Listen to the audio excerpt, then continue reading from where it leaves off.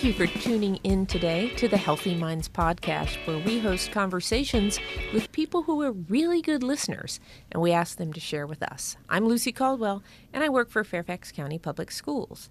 Thank you for joining us, Bethany Kozolak, a mental health and wellness specialist for FCPS. Today, we're going to talk about activating empathy in children.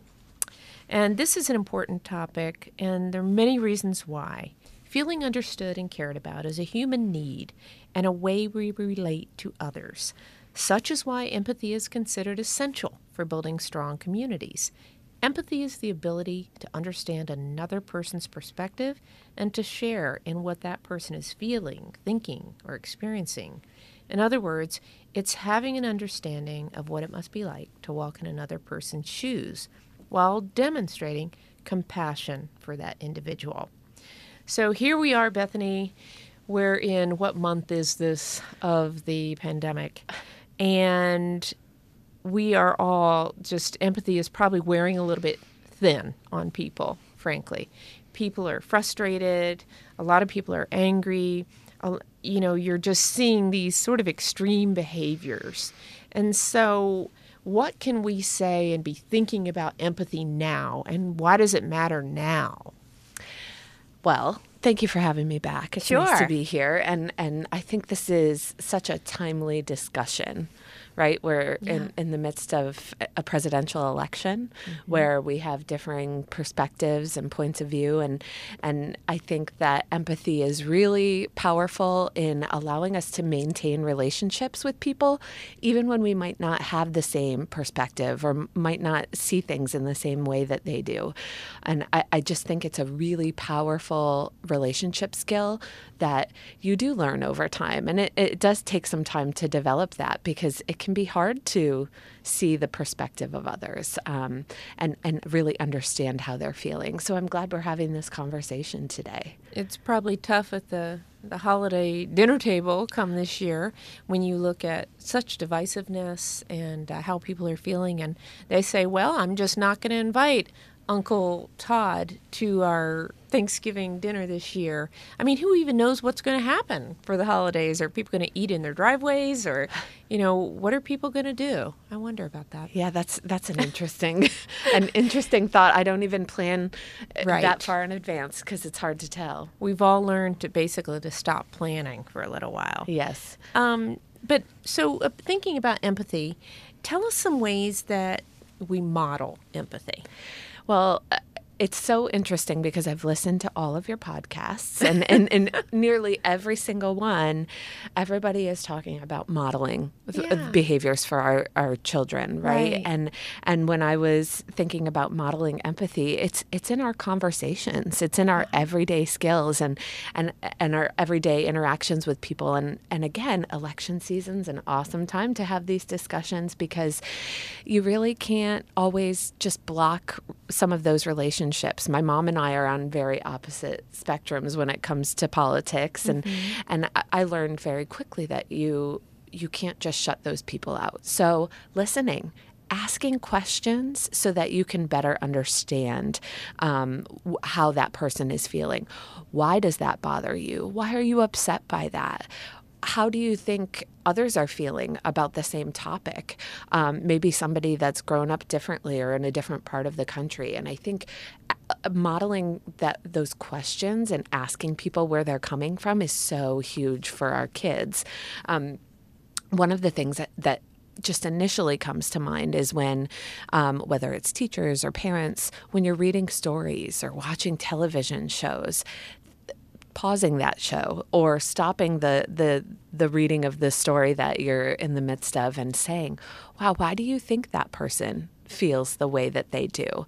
I think the other powerful thing is really that to understand others' emotions, we have to understand our own emotions. Right. And that can be a challenge. So modeling that you can express how you're feeling, there are no wrong feelings, there are no wrong emotions, and then processing those feelings and showing your children how you've processed those emotions and kind of coped with some of the challenging emotions. It's a really interesting point because I think we're all finding ourselves feeling a little bit differently these days. And hopefully we're asking and looking inside and saying, well, why did I just say that to that person?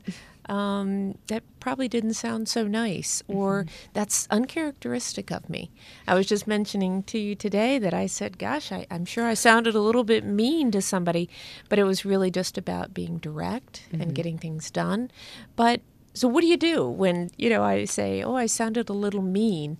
Do you go back, or what do you do about that? Yeah, it's a redo. Redos are okay, and mistakes are okay. And teaching our youth, no matter what age, that we make mistakes, or maybe we say something that wasn't as thoughtful as we wanted it to be, or set in the tone that we wanted it to be. And so taking a step back, thinking about it, and then really saying, I'm sorry, this is uncharacteristic of my behavior, or helping people see where you're coming from. So if you're interacting with somebody that you usually don't, and their job is to do this, but your job is to protect the kids, or protect the students, or protect the staff in FCPS, right? You have to help them understand where you're coming from, and that's okay too. I think it's really important for us to share where we're coming from with others, so that they can empathize with what we're feeling or what we're doing.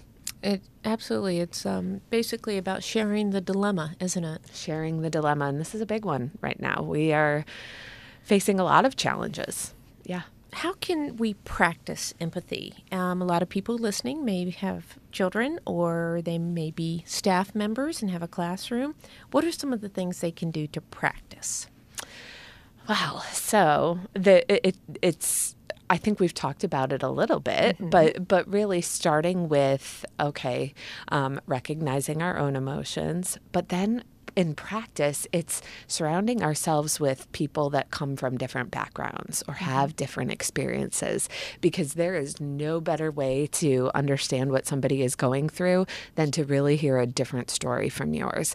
I grew up in a very, very small town, and then I moved here, and it was, shell shock. Right. But it was so powerful for me, because I learned about so many different walks of life that I wouldn't have if I had stayed in the area I was.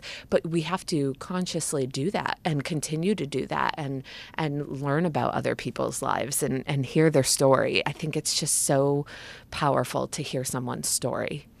I think that's a really good suggestion, because it does seem sometimes that we're all sort of going down this road, and we're not, because of everything that's going on right now, we're not straying. We're not making a right instead of a left, and going through a different neighborhood than you're used to, or just taking a different way home from the store, or anything.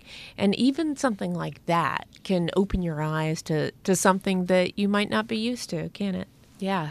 And, Lucy, it really just makes me think about school, right? Where we are all engaged in this huge dilemma of how to support our students. And people are on all different sides of the coin with this. But this is where I always think that people are trying to do what's best for kids, whether it's teachers, whether it's parents. We all have the same intention of doing what's best for children. And so understanding why maybe somebody is upset with a decision that was made, but then how we can support them and letting them know what we're doing to support others too. I think that's really important. You've been a school-based counselor for Psychologist, years. yes. Excuse me. No, it's okay. You've been a school-based psychologist for years. What happens when you encounter a child who doesn't have feelings of empathy? Maybe they were not exposed to that, or what do you do when you see that and, you're coming in, obviously, because of something that happened? But what do you do about that? Yeah, I think a lot of that is about the conversations that we have with them. In Fairfax County, we have trainings and something called restorative justice that is a way we engage with students, a way we can engage with staff, but also an intervention, right? And the whole point of that is to really hear that side from, maybe it's the victim in a situation, and understanding why they feel hurt or upset or harmed by something, so that that student that maybe made a mistake can learn to understand, oh, this is how my actions impacted somebody else. And so the restorative justice process is very powerful in that way. But one-on-one, we're having those same conversations with students. We're trying to process, and usually not when they're at peak. We're trying to do that when they have been able to de-escalate a little bit and can process their actions. What kinds of questions might you ask them? Well, asking, how do you think what you did impacted your teacher? Or how do you think your teacher felt after, you disrupted this entire lesson? How do you think the student that you punched in the face was feeling afterwards? Or that when you made fun of them because of their clothes, why do you think that might have been hurtful? And really trying to process just how those our own actions impact others. I think we sometimes forget that, whether we're very empathetic individuals or not. Sometimes we all just get wrapped up in ourselves. And so that does happen. That's human nature. But taking a step back, processing, acknowledging that maybe we said something that might have hurt somebody or harmed someone. Interesting, you mentioned the term restorative justice, and a lot of listeners probably don't understand what that means. Having worked in the law enforcement field for many years, I do recall some law enforcement from Fairfax County Police Department working with the schools on restorative justice. Give us a little bit of an idea of what that is, and if you think we should be doing a podcast on that topic. I think that would be a great idea. I know we have some specialists in FCPS that would be wonderful presenters, and I'll let them speak to all of the details on that. I'm making a note now. There you go. But restorative justice is really, rather than just looking at disciplinary consequences, learning from our mistakes. As I said before, mistakes are okay, but trying to make amends with those that may have been harmed and hearing how we may have wronged someone, and then being able to come to an agreement that everybody is comfortable with. So it's not just an authoritative figure saying, this is the consequence for what you did. Do we always learn from that? Not necessarily. We're trying to help students learn from the mistakes that they may have made. How do parents get involved in that, and how are they informed when this process is underway? I would assume that they're typically notified. I don't know all of the details on that, so I will let your next guest speak to that a little bit more. I'm sorry I don't have all those answers. Oh, no, that's okay. I do recall that it could still be on the police department's website, because I remember when I worked there, we did some partnerships on that. And also, I believe some of them involve the courts, the juvenile courts. Yes. It's all dependent on the situation that happens with the kids. So I know that it could be the juvenile courts, but it's not just for students who have engaged in illegal activities. Sometimes we engage in those practices in the school system just to be more supportive and more encompassing of how to overcome the behavior that may have occurred and learn from those mistakes. But yeah, there's a whole episode worth of restorative justice that I'm sure you can discuss next. I'll remember that. Good. What, when we talk about empathy, what are, sort of the ages where you start to worry? I can imagine that when you have a very young child, they may just, be thinking about themselves. I want that lollipop, or I want those animal crackers or something like that, or I want to play this game. So they're not potentially thinking about the person in the room with them or their preschool playmate or something like that. But when do we start as parents or caring adults in a child's life kind of, getting concerned about empathy and thinking, gosh, why don't they care about that other person? How could they just hit them? Or, and are there signs that we should be looking for on when we need to do more as that caring adult? Well, and I think that question is a little bit tricky only because there are a lot of factors that play into that. A student with disabilities may have more difficulty understanding the emotions of others, and so that could vary based on that.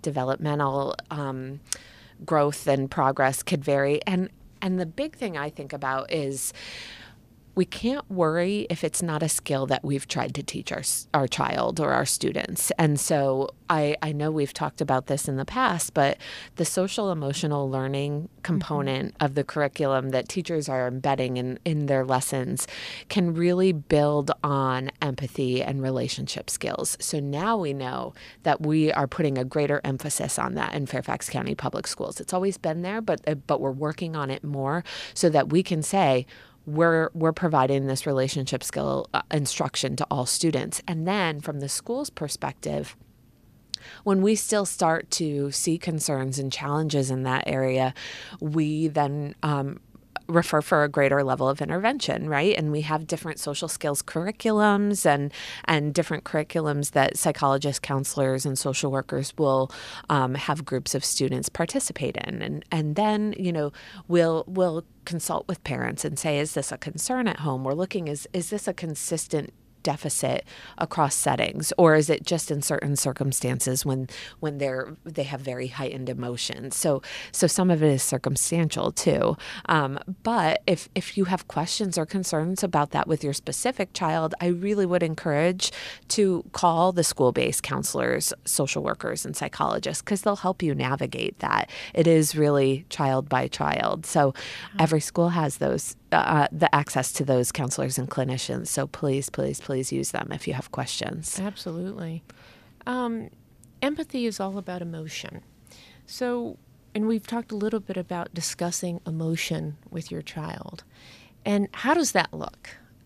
People right now are so tied up in trying to figure things out in their own lives. But what could possibly cause a parent to just stop in their tracks and say, I need to have this conversation? Maybe it's listening to this podcast right now. I don't know. But what could you say to make that suggestion that parents and friends and caring adults have those conversations with their kids about emotions and about how to talk about emotions? Yeah, I just think that is an ongoing conversation. And especially with our teens, we always say, have those conversations when you're not at peak. You have to do that when everybody's in a calm state, and try to be in a very non-threatening environment, meaning it's harder to have those conversations face-to-face, sitting there. But maybe when you're riding in the car, you're driving somewhere, having the conversations, or after a situation where you've been really happy or really excited or really proud, having those conversations afterwards and praising kids for the things that they've done well. Or if they handle frustration really well or anxiety really well, being able to have those conversations. I also think it's important when I always need time afterwards. So sometimes I have to take a time out after I've had an emotional situation and then talk about it afterwards. And really, again, it comes back to modeling, expressing how you're feeling, and talking about it so that you have made it okay for your child to talk about it too. When you say expressing how you're feeling as an adult, do you mean sort of expressing it to yourself, or, writing it down, or should you call a friend? How do you do that? Yeah. So your kids don't need to know everything that's going on in your life, right? Right, and of course. We have to take that into consideration, but letting them know how we're feeling when it's appropriate. To manage your own emotional response, maybe it is phoning a friend, maybe it's journaling, like you said. It could be going for a walk and really being able to process on your own. It doesn't necessarily have to be out loud. I'm a big fan of Mark Brackett, who talks about permission to feel.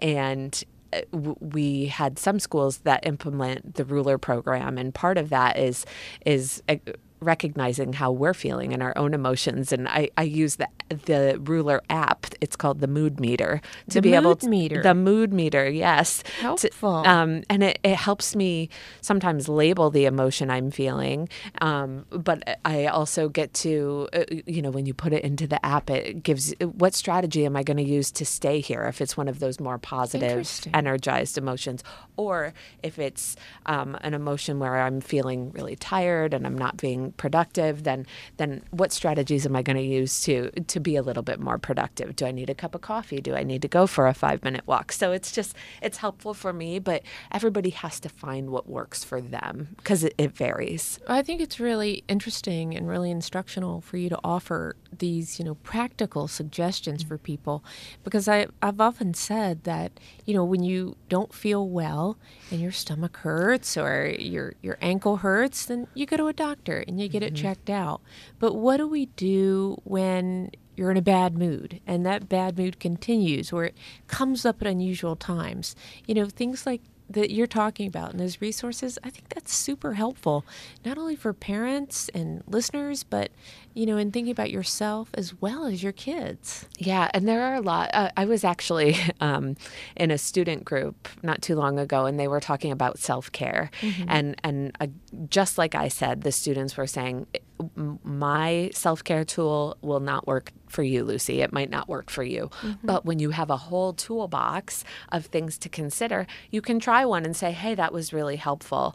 And they also talked about the different apps on your phone that you can use. What were some of the tools and apps they talked about? Do you remember? Yeah, I do remember Headspace was one. And some of them cost money, but some of them are free. And I couldn't tell you which was which. But Headspace, Calm, I can't think of all of the names. There was a whole list, but I can look for those and post them somewhere because sometimes they just have different activities that can be very, very helpful in being able to center myself or get back to calm or even go to sleep. Some of them are mindfulness activities to be able to fall asleep, all different things. I love those suggestions. For me personally, I just download the All Trails app and I hit the trails. Absolutely. I have that one as well. That's a good option. Yeah, because you never know when you're going to need to take that walk. And yes. Take that walk around the block and get some fresh air. Another thing that, I read the Healthy Minds blog, and that's a wonderful partnership between Fairfax County and Fairfax County Public Schools. It is. And so I do encourage everyone to read that blog. One of the issues on there in this month is about empathy and cultivating empathy in children. But one of the issues they talk about is helping others develop kindness and caring by being involved in the community or globally. Do you have any thoughts about those kinds of activities? Yeah, I mean, it all looks a little bit different right now, doesn't it? Because we can't go necessarily to a public place and be able to, or work at like a food pantry or something like that. However, I know that a lot of kids are writing cards for people that might be in nursing homes or even thank yous to our frontline workers, right? People in the hospital, postal workers, our delivery people. There are ways of showing that appreciation. I think that positive contributions can also happen in the home. You know, it doesn't necessarily have to be a service learning activity. It could be that your child helped you unload the dishwasher without asking, right? And really recognizing when they've done that. I think pets are also such a positive way of showing empathy and caring and love, and you know, you're taking care of an animal or even a plant to help them thrive. So there are ways of taking care of each other without having to leave the home as well. That's a really good suggestion, and I hope everybody listening is thinking about how they can take empathy and why, and identifying why it's so important. It helps you in your career, it helps you with your relationships and your friendships, doesn't it? It does. And I'm sorry, I just thought of one other thing that, you know, this is kind of timely too. Being thankful and grateful is really, really helpful and fosters empathy in children as well. And thinking of those things that we're thankful for on a daily basis or something that went well and who you're thankful for, what they've done to make you feel good or feel happy or positive, really recognizing others for those actions. If it's your teacher, being able to send that teacher an email, or if it's your mom, writing a card for your mom and saying, thank you, I really appreciate what you've been doing for me. So there are those ways of showing those are great ideas. Thankfulness, yeah. And even when you're sitting down at the breakfast table, their dinner table, or sometime when you're together, saying to your folks who live in your household, what are 3 things you're thankful for today? What are 3 things that made you feel good today? Just, simple things, simple conversations, but sometimes it just takes a reminder to make it happen. Yeah. Right. I had teachers at one of the schools I worked at that they were like accountability partners in doing that. So making sure that they reported to each other at the end of each day, and they both reported it was so powerful for them. Really? Mm-hmm. I love that thought. I'm writing that down too. Right. Well, before I let you go, I have 3 things to ask you. We do this with all our wonderful guests. Yes. When was the last time you learned something new? I have to tell you, I am learning new technology strategies on a pretty every week. So I would say there's some form of technology. I can't tell you which one it was this week, but it's constant. It's a big learning curve. It is, but isn't it exciting? It is, and I feel one of the silver linings of all of this is we are learning, and we're having to do it. We're having to do it, but I feel like those are skills that will stay with me and keep me engaged with others. So it's great. Absolutely. When was the last time you did something fun? Oh, yesterday I went walking at Burke Lake with one of my dear friends. Oh, the leaves are so pretty. So pretty, yes. Yeah. Oh, wonderful. And when was the last time you made a new friend? Oh, so last school year, I had started at Poe Middle School, and that was really hard for me because it was it was a change from a place I had been for a long time. And I really, really bonded with the social worker there. She has become one of my dear friends, and I'm just really lucky to have that relationship now. Oh, I love it. Yeah. Well, thank you, Bethany, for being here today and for talking about tips and ways and the importance of cultivating empathy in children. If you have a topic that you'd like Healthy Minds Podcast to explore, don't be shy. Let us know. Send your suggestions to healthyminds@fcps.edu.